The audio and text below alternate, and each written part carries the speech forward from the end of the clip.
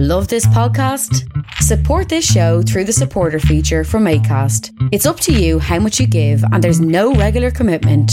Just hit the link in the show description to support now. Hey, it's Ryan Reynolds, and I'm here with Keith, co-star of my upcoming film, If, only in theaters May 17th. Do you want to tell people the big news?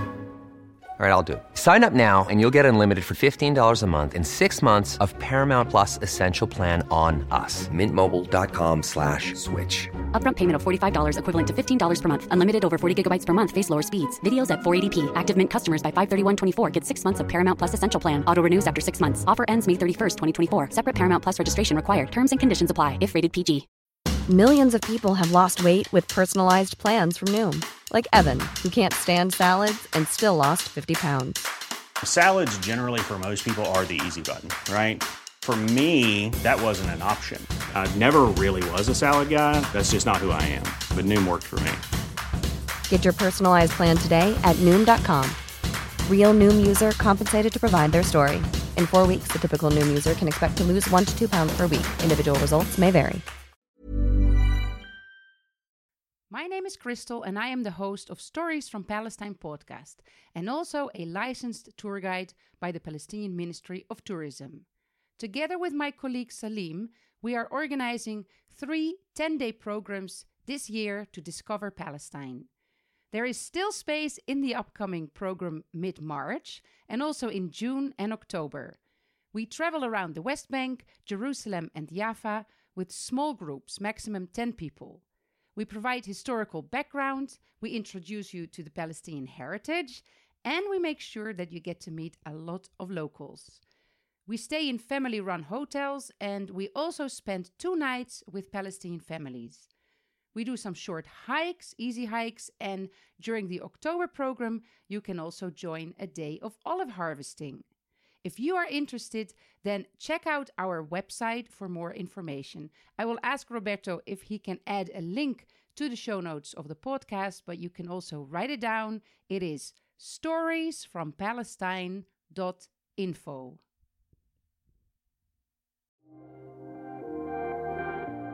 Welcome to Jerusalem Unplugged, the only podcast dedicated to Jerusalem, its history, and its people. Your host, Roberto Mazza, will bring you guests discussing their relationship with the Holy City. A journey through history, society, feelings, and hopes for the future. Follow the podcast on all social media platforms at Jerusalem Unplugged.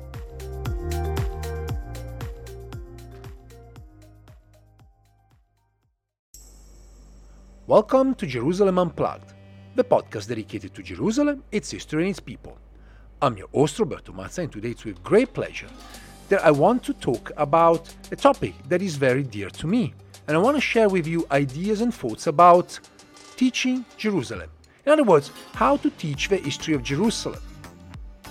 While the bookshelves of countless libraries around the world host at least a book on Jerusalem in any possible language, to be honest, a superficial browsing of classes taught about the city's history reveals a different picture.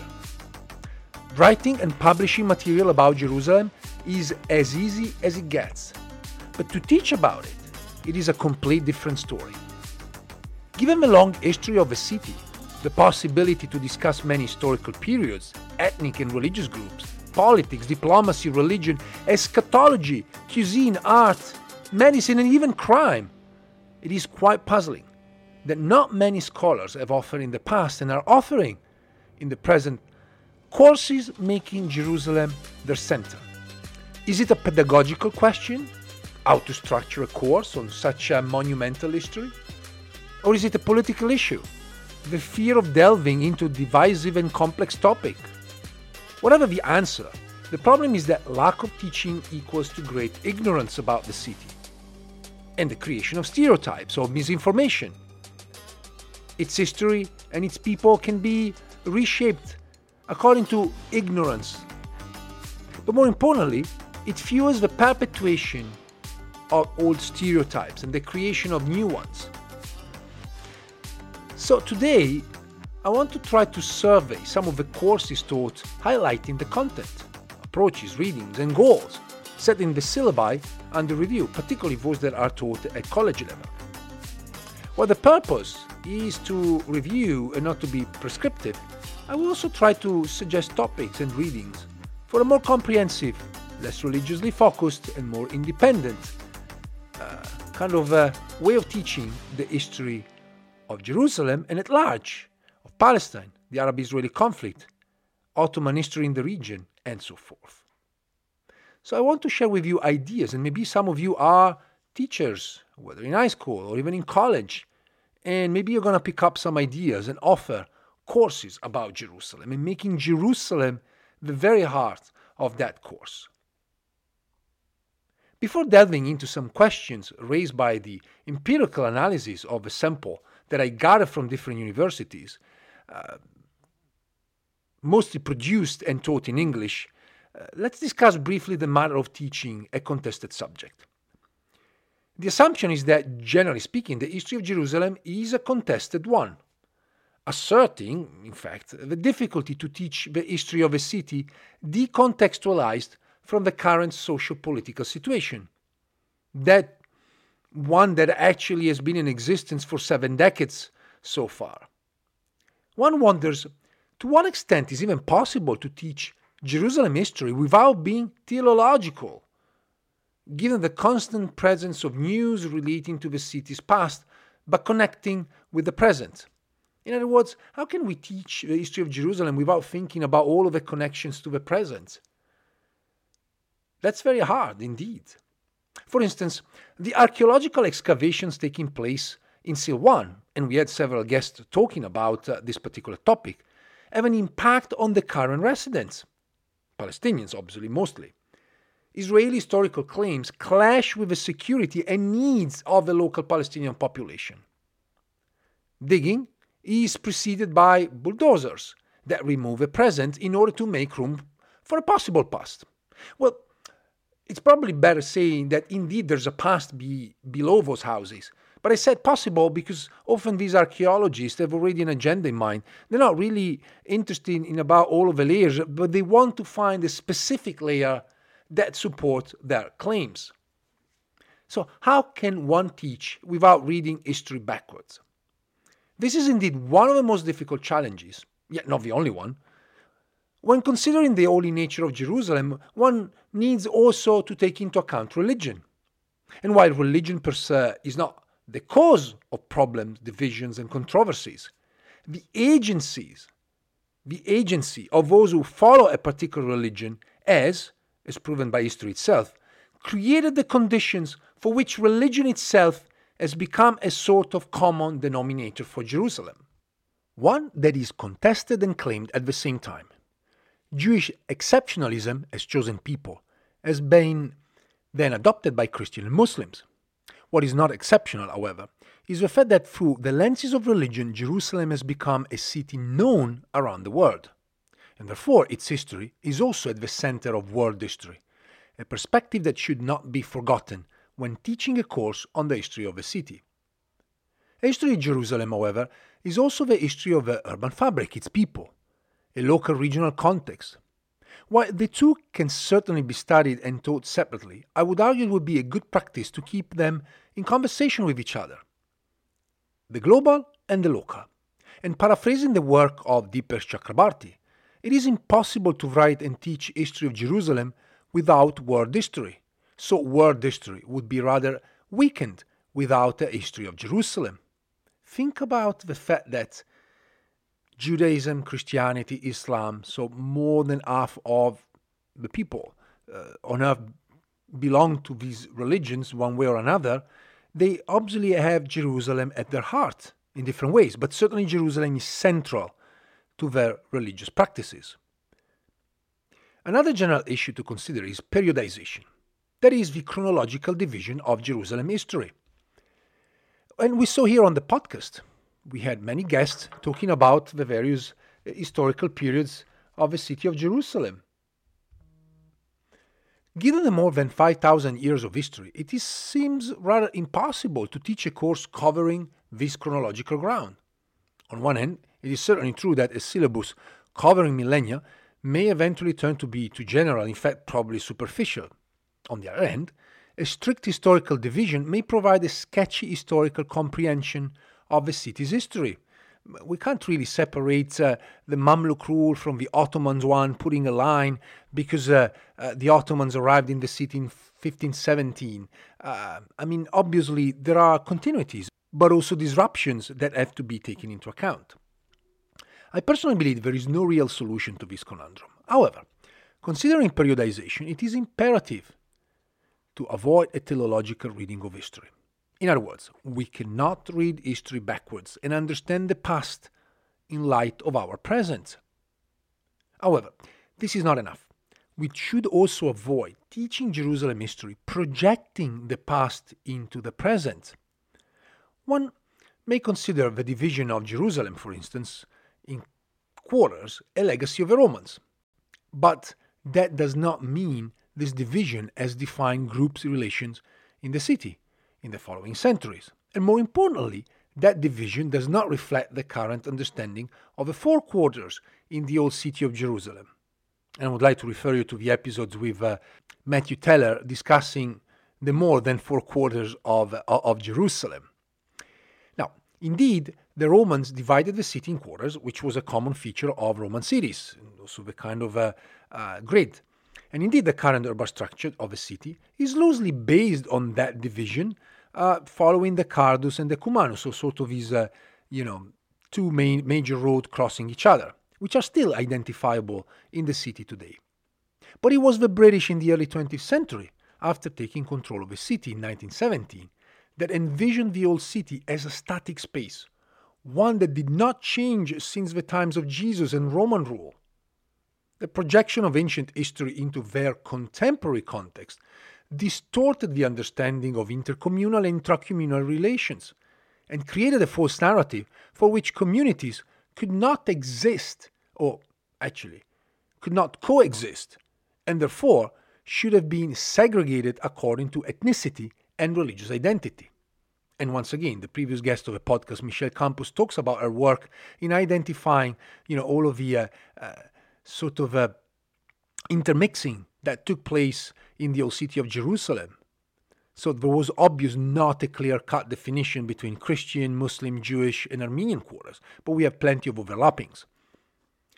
The dangers of selectively teaching history and of suggesting analyzing the past through the lenses of our present are not just a disservice to students, but more importantly, they have the effect to create future generations of potential misinformed community, religious and political leaders, unable to comprehend the complexity of the history of Jerusalem and its multidimensional development. Perhaps in the end, this is one of the main reasons why only a handful of courses are taught in English-speaking academia, but also, as far as I did with my research, also in other languages. And I was expecting, to be honest, to find more in Arabic, but I didn't. The perception of dangers and problems overcome the benefit of engaging in the pedagogical exercise to teach a history of Jerusalem. Let's now try to build a syllabus, a reading list, suggesting ideas about which topic to cover, and maybe some readings for you to engage with.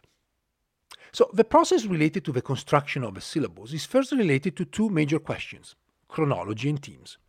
And here I'm just going to talk about chronology. I would like to also, discuss the question of themes, which would probably allow students, to be free from chronology once that is being covered rapidly and to focus on specific themes, whether it's about gender, whether it's about politics, whether it's about religion, and others. But here I rather talk about chronology because also I think it's more covered in terms of readings and books, and it will be more, interesting to see how we can offer courses at any level, really, about the history of the city. From a chronological perspective, the first question is, when do we start? And while there is a common acceptance by scholars that a prehistoric human settlement was located in the southern hill near the Gihon Spring, historians and syllabi tend to start with the early Bronze Age, also known as the Canaanite period, a period for which we have more sources available. Now, while this period may be little disputed among scholars and politicians, later periods are often the object of controversies and claims, reflecting the current politics of Jerusalem, rather than the state of historical research. And remember, we had episodes with archaeologists telling us how current political leaders are engaging with archaeologists and excavations just in order to prove their own claims rather than in fact trying to discover the history of Jerusalem or Palestine.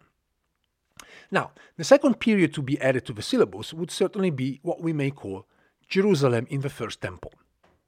In other words, the rather long period from 1000 BCE, more or less, and 586 BCE, which is the date for the Babylonian destruction of the city, and of course of the First Temple. Now, it should be said that already the definition First Temple is quite problematic, as it suggests an inward look at the city, one that does not look and take into account the larger historical regional context. Jerusalem was not an isolated city, obviously, and defining the First Temple is about defining only one specific feature of Jerusalem. Yet, it's very convenient, and I guess it helps us to understand more or less the period we're talking about. A look at this period is a look at science and religion, a look at archaeology and the Bible. And so there are plenty of readings that may help a teacher, but also students, to familiarize with this period. Obviously, bearing in mind that already the very fact we're talking about this period of time, there may be materials and articles, chapters, books with claims in mind, rather than proper historical research that is defined by the idea of a discovery rather than proving claims. I believe that a good way to tackle this period would be to tell students that while it may be possible for archaeology to support religious texts, and religious texts to provide information about the past, one needs an open mind. As it is possible archaeology and historical research may reveal, as it actually has happened many times, largely different stories than those described in sacred texts. I'm not here to criticize or say that the sacred texts are all wrong. Not at all. But as we know, sacred texts have been edited throughout time. And sometimes we can date them, sometimes we cannot. And so it's possible that archaeology will tell us, and already told us, that certain events may have occurred, but not necessarily following the chronology of the Bible, for instance, but at different periods of times. A second large chronological section should be looking at the city from the Babylonian conquest and destructions of Jerusalem to the Hasmonean era, which preceded the arrival of the Romans. Obviously, it's not a long period of time. And in fairness, I must say that the book by Simon Montefiore, Jerusalem, the biography, despite being a popular narrative, offers certainly an excellent introductory reading to this period of time, taking the students through the nearly 5 centuries separating the destructions of Jerusalem by the Babylonians and the one by the Romans, or at least by 64 BC, when Pompey terminated the Seleucid kingdom and eventually opened the door for the Roman rule of Palestine and, of course, of Jerusalem. Now, while covering several rulers of Jerusalem, from the Persians through Alexander the Great and then the successor ruler under the Ptolemaic dynasty, the Seleucid and lastly the Hasmoneans, may sound a tour de force for students, but too many things, and the chronology is filled with events. And also for teachers, because we have to remember that teachers have to pack all of this in succinct but also non-superficial lectures. The reality is that it can be tackled rather smoothly. However, I realize that more attention should be paid to the short rule of the Hasmoneans, also known as Maccabees, mostly because of the connection with the present. Now, again, I don't want to read the present in light of the past, but I want to highlight the fact that the rule of the Maccabees has become so important, particularly in Zionist thinking, that it's important to know what that was and how that became part of Zionist thinking, Zionist historiography. So the Maccabees ruled between the 2nd and 1st century BC, and the reason is the fact that it's very appealing to Zionists is that these were Jewish zealot rulers, in a sense that they promoted, Judaism and Jewish identity, and it became a sort of model of Jewish rebirth for the Zionists. Moving along the chronological line, several classes should be certainly dedicated to what we may call Roman Jerusalem, which essentially started with the capture of the city by Herod, obviously helped by a Roman legion, who became the last. There are other short-lived Jewish rulers after him, but certainly for a longer period of time, we can certainly say that Herod was the last Jewish ruler of Jerusalem. Herodian Jerusalem is undoubtedly a very intriguing chapter that saw many urban developments, including the expansion of the temple and the erection of two palaces, including the famous Antonia fortress. Herodian Jerusalem is also the stage of the life and death of Jesus. While most of his pastoral work took place in the countryside of Galilee and Judea, also crisscrossing occasionally Samaria, Jerusalem became the focal point of Jesus' final days, making the city the heart of Christianity in the centuries to come. So, a lecture on this period, I believe, should also include the most recent scholarship on the Romans and how scholarship has changed in recent times, showing that the colonial rulers were not at all neglecting the city, and Pilate and the Emperor Adrian actually invested resources in improving Jerusalem and Palestine. Well, let me say here, perhaps it would be worth showing the students the famous movie by Monty Python's The Life of Brian, with a particular focus on the famous songs, What Have the Romans Ever Done For Us? Whatever the case, however, the Romans also are responsible for the destruction, once again, of the city in 70 CE. Ryan Reynolds here from Mint Mobile. With the price of just about everything going up during inflation, we thought we'd bring our prices down. So to help us, we brought in a reverse auctioneer, which is apparently a thing. Mint Mobile Unlimited Premium Wireless. How to get 30, 30, bit to get 30, bit to get 20, 20, 20, bit to get 20, 20, bit to get 15, 15, 15, 15, just $15 a month? Sold! Give it a try at mintmobile.com/switch. $45 up front for 3 months plus taxes and fees. Promo rate for new customers for limited time. Unlimited more than 40 gigabytes per month. Slows full terms at mintmobile.com. Hey, it's Ryan Reynolds, and I'm here with Keith, co-star of my upcoming film, If, only in theaters May 17th. Do you want to tell people the big news?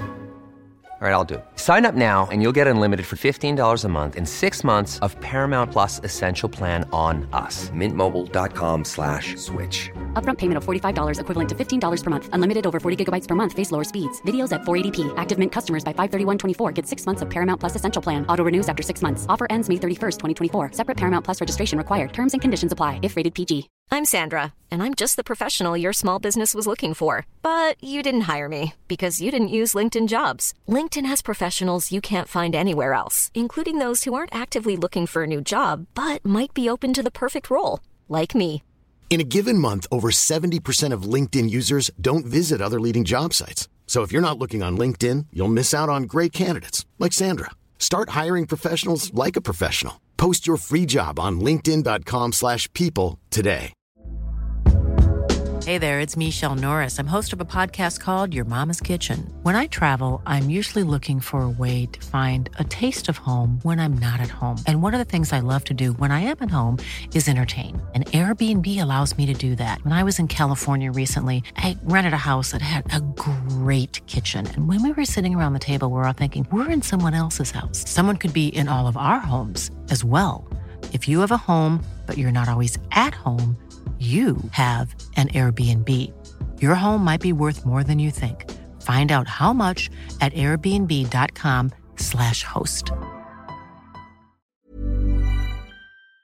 Obviously, of the temple.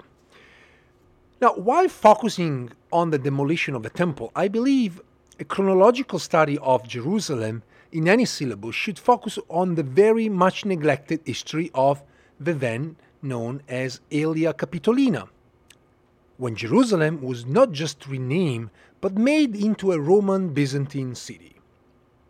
It would be important to remind students of the various demographic changes occurred in the city. The fact that the Jews were not allowed to reside, and the most common languages were Latin and Greek, for instance. It would also be important to focus on the urban changes, given the city was essentially redesigned into the urban environment, which we can still see today, as I said earlier, in many ways. Before the arrival of the Muslim armies in 638, a number of events are certainly worth mentioning in order to show that chronology is not a linear sequence of various rulers, but a messy one, which includes, for instance, the restoration of the Jews by Julian the Apostate in the late 4th century. Even though for a short period of time, we have to remember this. We also have to remember the Persian invasion of Jerusalem in the 7th century that allowed a short-lived Jewish rule of the city under the shadowy figure of Nehemiah from 614 to 617. While Byzantine forces were able then to recapture the city for a few years, the Arab conquest was looming as Islamic armies were expanding throughout the Middle East. So nothing is linear. And I think this is important to remember, that there are bumps along the way. And sometimes we forget short but very important period of times. Chronologically speaking, 638 is generally acknowledged as the beginning of Islamic Jerusalem. And I really want to refer you to the couple of episodes I dedicated with amazing guests discussing Islamic Jerusalem. What does Islamic mean in this context is certainly a very interesting question, one that, again, Murad Suleiman told us and answered through a number of his works. The city was transformed as a number of buildings were erected and or renovated to celebrate Islam. Yet, the majority of the population was not Arab nor Muslim. And it's only a couple of centuries later that we have a shift where the majority of the population Arabized. That doesn't necessarily mean that, ethnically speaking, the population became Arab in that sense, just Arabized in terms of language, and certainly converted to Islam. What is crucially important here is the link between Jerusalem and the Quranic story of the night journey, which has given Jerusalem, Al-Quds in Arabic, a holy status for Muslims that was added to previous Jewish and Christian state of holiness. The long history of Islamic rule, which to an extent includes also the period of the Crusades, can be divided in the periods of the Umayyads, the Saladin dynasty, the Mamluks, and obviously lastly the Ottomans. As earlier, nothing is linear in chronology, not only because of the century-long gap filled by the Crusader rule of Jerusalem, but also because of external events like the Mongol invasion of the Middle East in the 13th century also influenced Jerusalem as a whole. In relation to the Crusader era, the amount of the material available suggests a sort of inflated interest in this period, mostly because of, these are Europeans, so we need to know more about them, which in any case represented a short interval in the long chronological time. Other than discussing the events and the legacy of the Crusades, we can all look at the famous work of Tylerman on the Crusades, and obviously also the book by Montefiore tackles this period very nicely, and it could be a very good starting point. I believe it would be interesting to explore the history of the city through its architecture and fate of many of the holy places spread throughout the urban fabric, so it would be rather innovative to focus on discussing the women who ruled, for instance, some more effectively than others. Not that there have been many, but some women attain an important status. And again, we had the guests discussing the so-called Queens of Jerusalem. You can certainly go back to the episode with Catherine Pangonis. The study of the 4 centuries of Ottoman Jerusalem, moving forward, should certainly start with a discussion of the decline of the Mamluks, which again deserve a full class, but also with a deep contextualization of the Ottoman conquest of the city in 1517. Suleiman the Magnificent not only contributed to rebuild the walls, but more importantly made Jerusalem an imperial city, connected to a vast empire stretching from North Africa to the gates of Vienna. And I think this is an important period to understand how Jerusalem became once again a globalized urban space. And not just in terms of the religious significance, where obviously Jerusalem was known all around the known world at that time, but now, because it was part of his polity, Jerusalem was once again at the center of a geographical space. While it is arguable that during the long Ottoman rule, Jerusalem experienced a variety of different positions within the empire, it is safe to say that after the reconstruction of the 16th century until the mid-19th century, the city was a peripheral town of the empire, but central in terms of religious significance, which was not diminished. It is also true that Jerusalem remained quite isolated from many other trends occurring in the empire, and yet, at the same time, was part of the same empire, receiving news and, seeing a slow but growing number of travelers and pilgrims, which obviously culminated in the 19th century. Yet it would be a mistake not to focus on its internal dynamics and employ a rather orientalistic view of a city as immovable, backward, dirty, irrelevant, and so forth.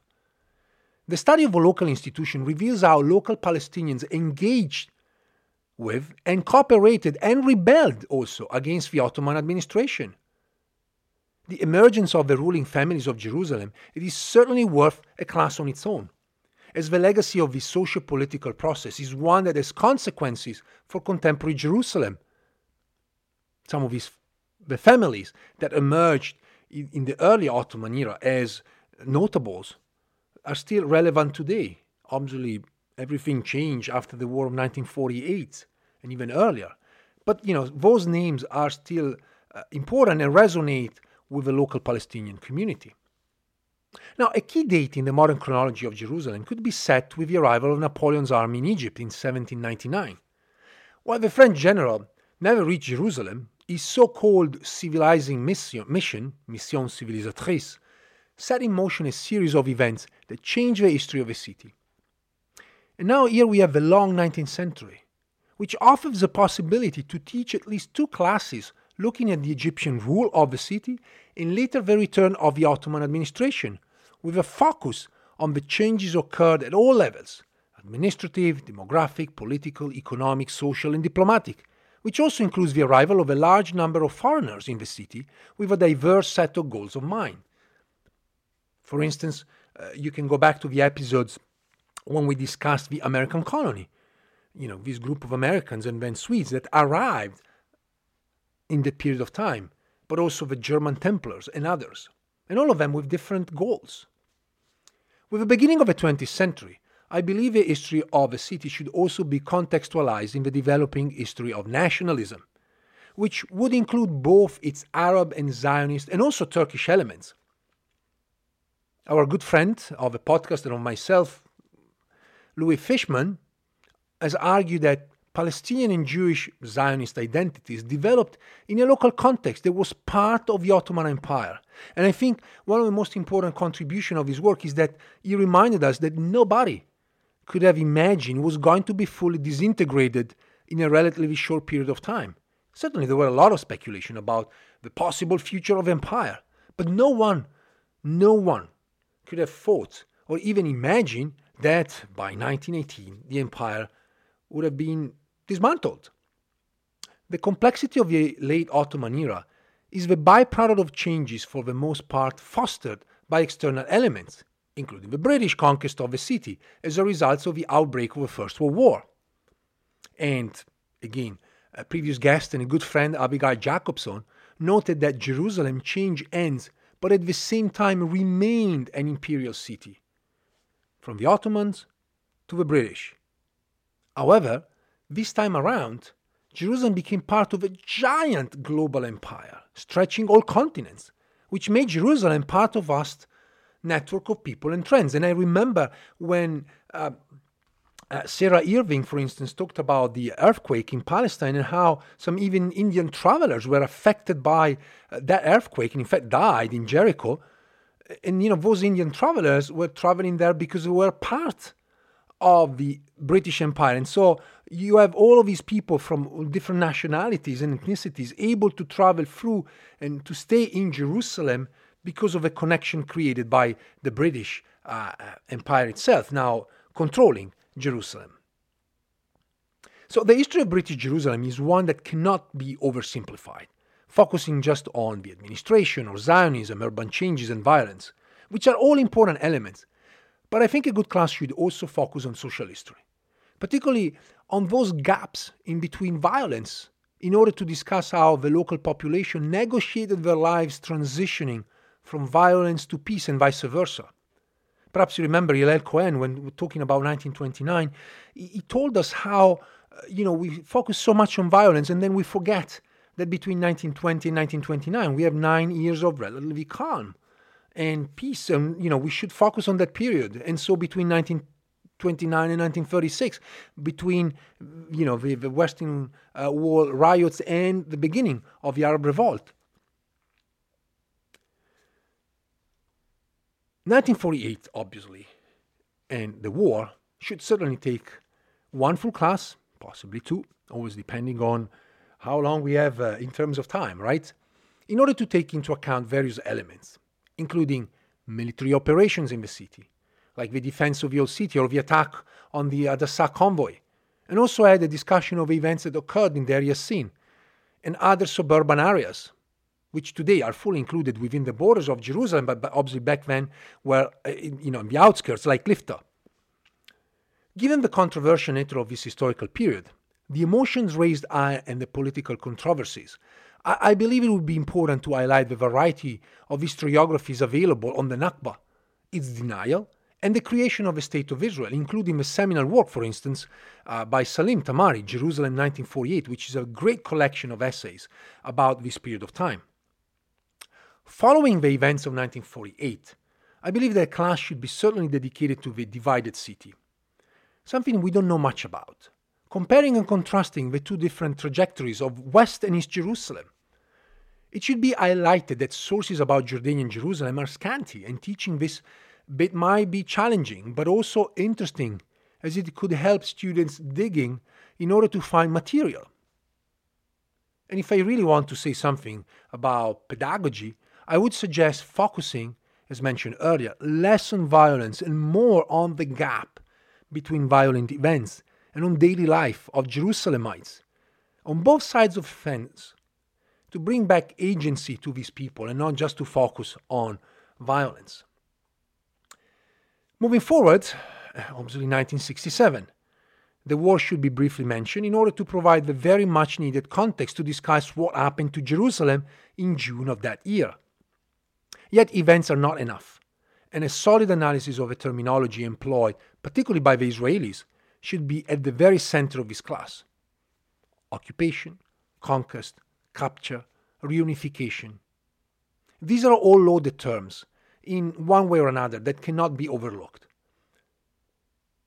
As well, we cannot overlook the destruction of the Maghrebi Quarter, and the beginning of Judaization of East Jerusalem should be a key component of any class looking at the late 60s and early 1970s.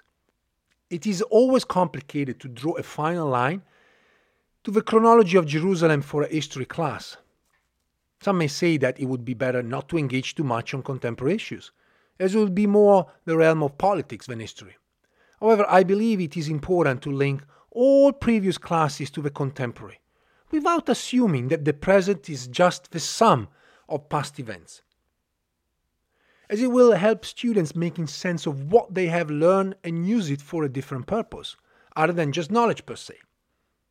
I personally would close a course on Jerusalem highlighting the position of the city in the intense history of a so-called peace process, which one may say has been one of the most controversial points in all rounds of negotiations from Madrid onwards.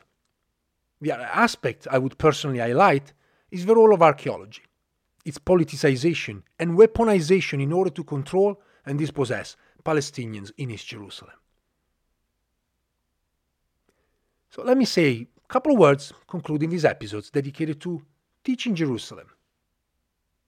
And perhaps you can consider that, whether you're teaching in college, in high school, or you may have a chance to teach classes about Jerusalem out there, perhaps if you are a tourist guide. The constant evolving history of Jerusalem, coupled with the relentless work done by historians, archaeologists, anthropologists, and researchers from all disciplines, makes the work to teach Jerusalem and its history an evolving task. Let alone academic research, one has to consider the politics of the day. This very day, when I'm recording this, a minister of the State of Israel, Smotrich, just declared in Paris that, well, Palestinians do not exist. These people never existed. Palestine never existed as a concept. It was only created in the 19th century, but never really existed. So you can see how history is very important. And it could be a remedy to a lot of problems. So let me go back to, without digressing too much, what I was saying here. On one end, many right-wing led governments, while preaching to make history a central element in their educational reforms, they cherry-pick what should be taught. de facto reducing the possibility of critically teaching history. On the other hand, left or centrist governments, in the attempt to be as inclusive as possible, create curricula almost impossible to teach, given the amount of time available. I commend, some programs I've seen, but it's impossible. You can't teach all of that in a semester. So how can you do that, right? And certainly this is true in secondary education. But similar trends are visible in higher education, which is growingly led by commercial financial principles and driven by the needs of students to find a remunerative employment after college, instead of focusing on the educational mission that should lead any educational institution. We live in a time where you go to school in order to learn something that then you can use in order to make money. And, history is not really that kind of field, to be honest. But yet, history is used by everybody. And we're becoming more and more ignorant. Now, this is again a larger debate. The history of Jerusalem, then, despite its relevance in many contexts, is lost to politics and other reasons. Hypocritically, the name Jerusalem attracts worldwide attention, but its history remains largely ignored and partially appropriated by groups in order to support claims of ownership and primacy. Thank you for listening to this solo episode of Jerusalem Unplugged, and I'll be very happy to provide you with all information about the classes I taught on Jerusalem and the material that I used in my classes. Once again, thank you, and stay tuned for the next episode of Jerusalem Unplugged.